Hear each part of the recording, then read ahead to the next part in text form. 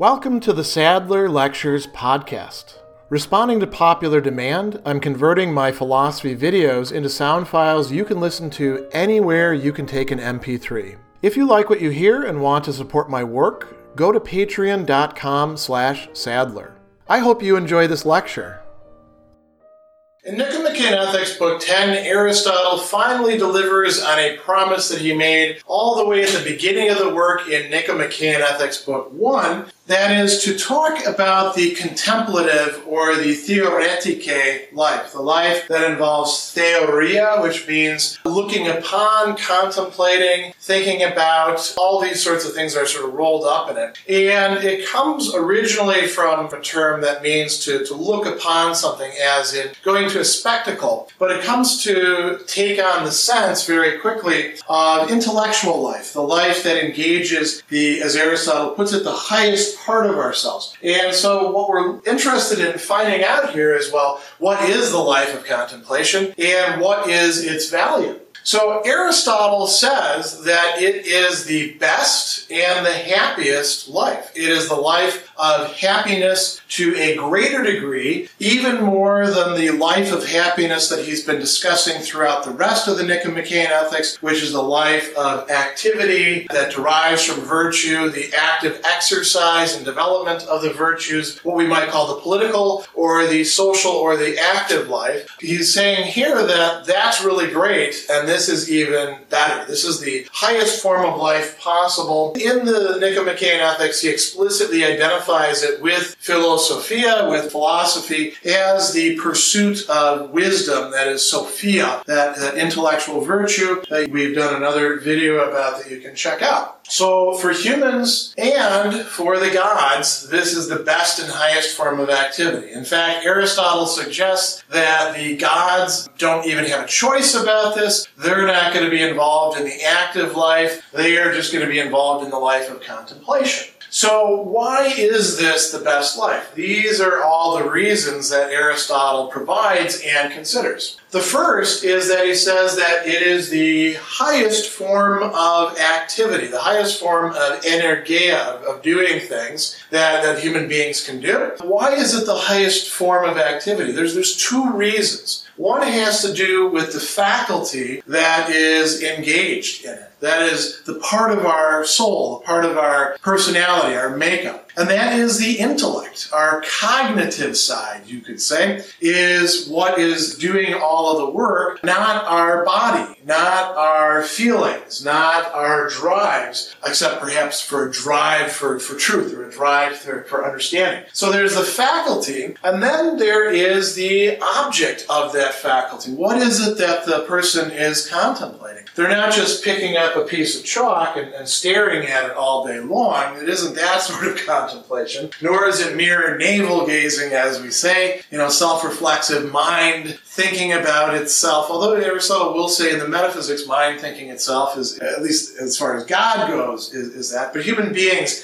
aren't really capable of doing that sort of contemplation. What are we contemplating? We're contemplating the things that are of necessity, the things that we can have knowledge about, the things that remain the same, or at least in their changes follow certain fixed principles, the things that we can occupy our minds with. So in a certain way, it's the scientific life, although very different than the science that we think of today in many respects. What else? Aristotle says that intellectual work of this sort, for the people that actually have cultivated their intellects, not for everybody necessarily, but those who really are engaged in this, who have developed what we call intellectual virtues, this sort of activity provides the greatest, the purest, that is least mixed in with pains, and the most lasting pleasure. Aristotle thinks that most of the pleasures that we feel are not sustainable for very long. And if you think about examples, how long can you taste particularly good food? Even by the end of the dish, it doesn't actually taste the same. As Henry Miller once said in one of his books, I don't remember which one, why is it that we work?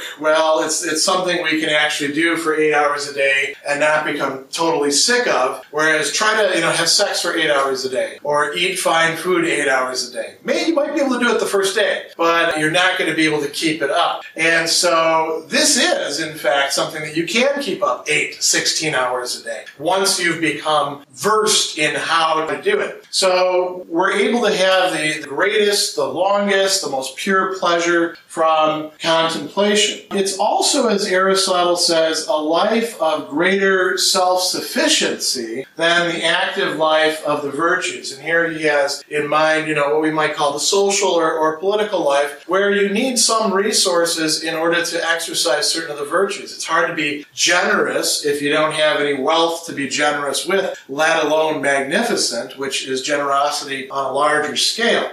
It's difficult to have the right amount of ambition if you have zero prospects whatsoever. In order to exhibit courage for Aristotle, you needed to actually be able to go out on the battlefield, and that required having a suit of armor that not everybody could afford. There's other ways of being courageous, of course, but here's the long and short of it. The life of contemplation doesn't really take that much. You don't have to have an awful lot of money. You don't have to have great prospects. You don't need to have a powerful position. You don't need to have family connections. As a matter of fact, this is even more true today given the resources available with the internet and the fact that in most urban centers and even in many rural areas, we have access to libraries all over the place. So that if we want to engage in a life of knowledge, it doesn't really require that much of us. This book cost me, when I bought it years and years ago, about $20. I have gotten 20 years of use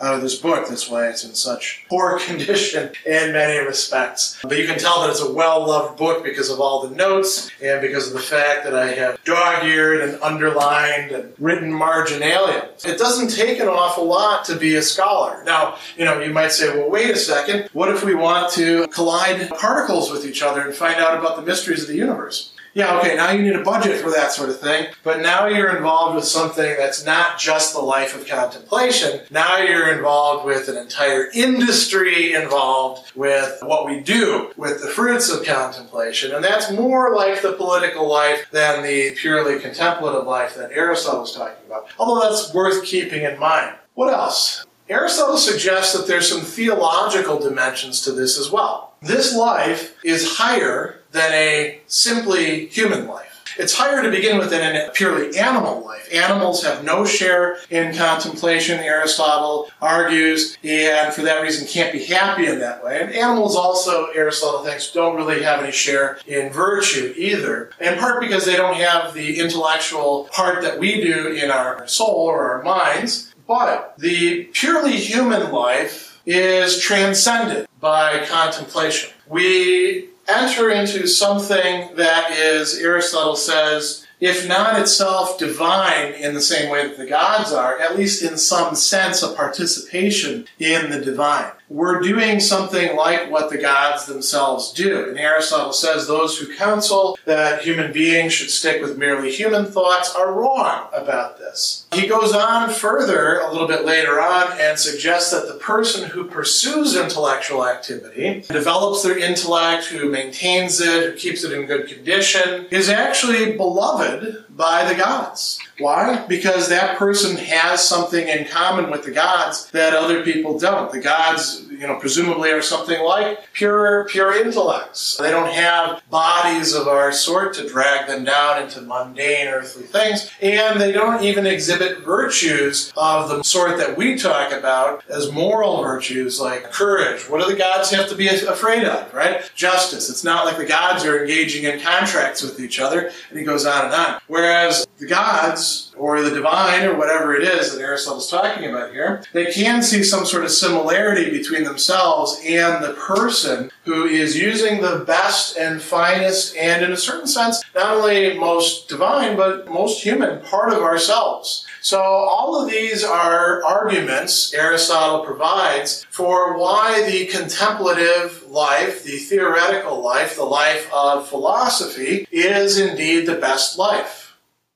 Special thanks to all of my Patreon supporters for making this podcast possible. You can find me on Twitter at Philosopher70, on YouTube at the Gregory B. Sadler channel, and on Facebook on the Gregory B. Sadler page. Once again, to support my work, go to patreon.com/Sadler. Above all, keep studying these great philosophical works.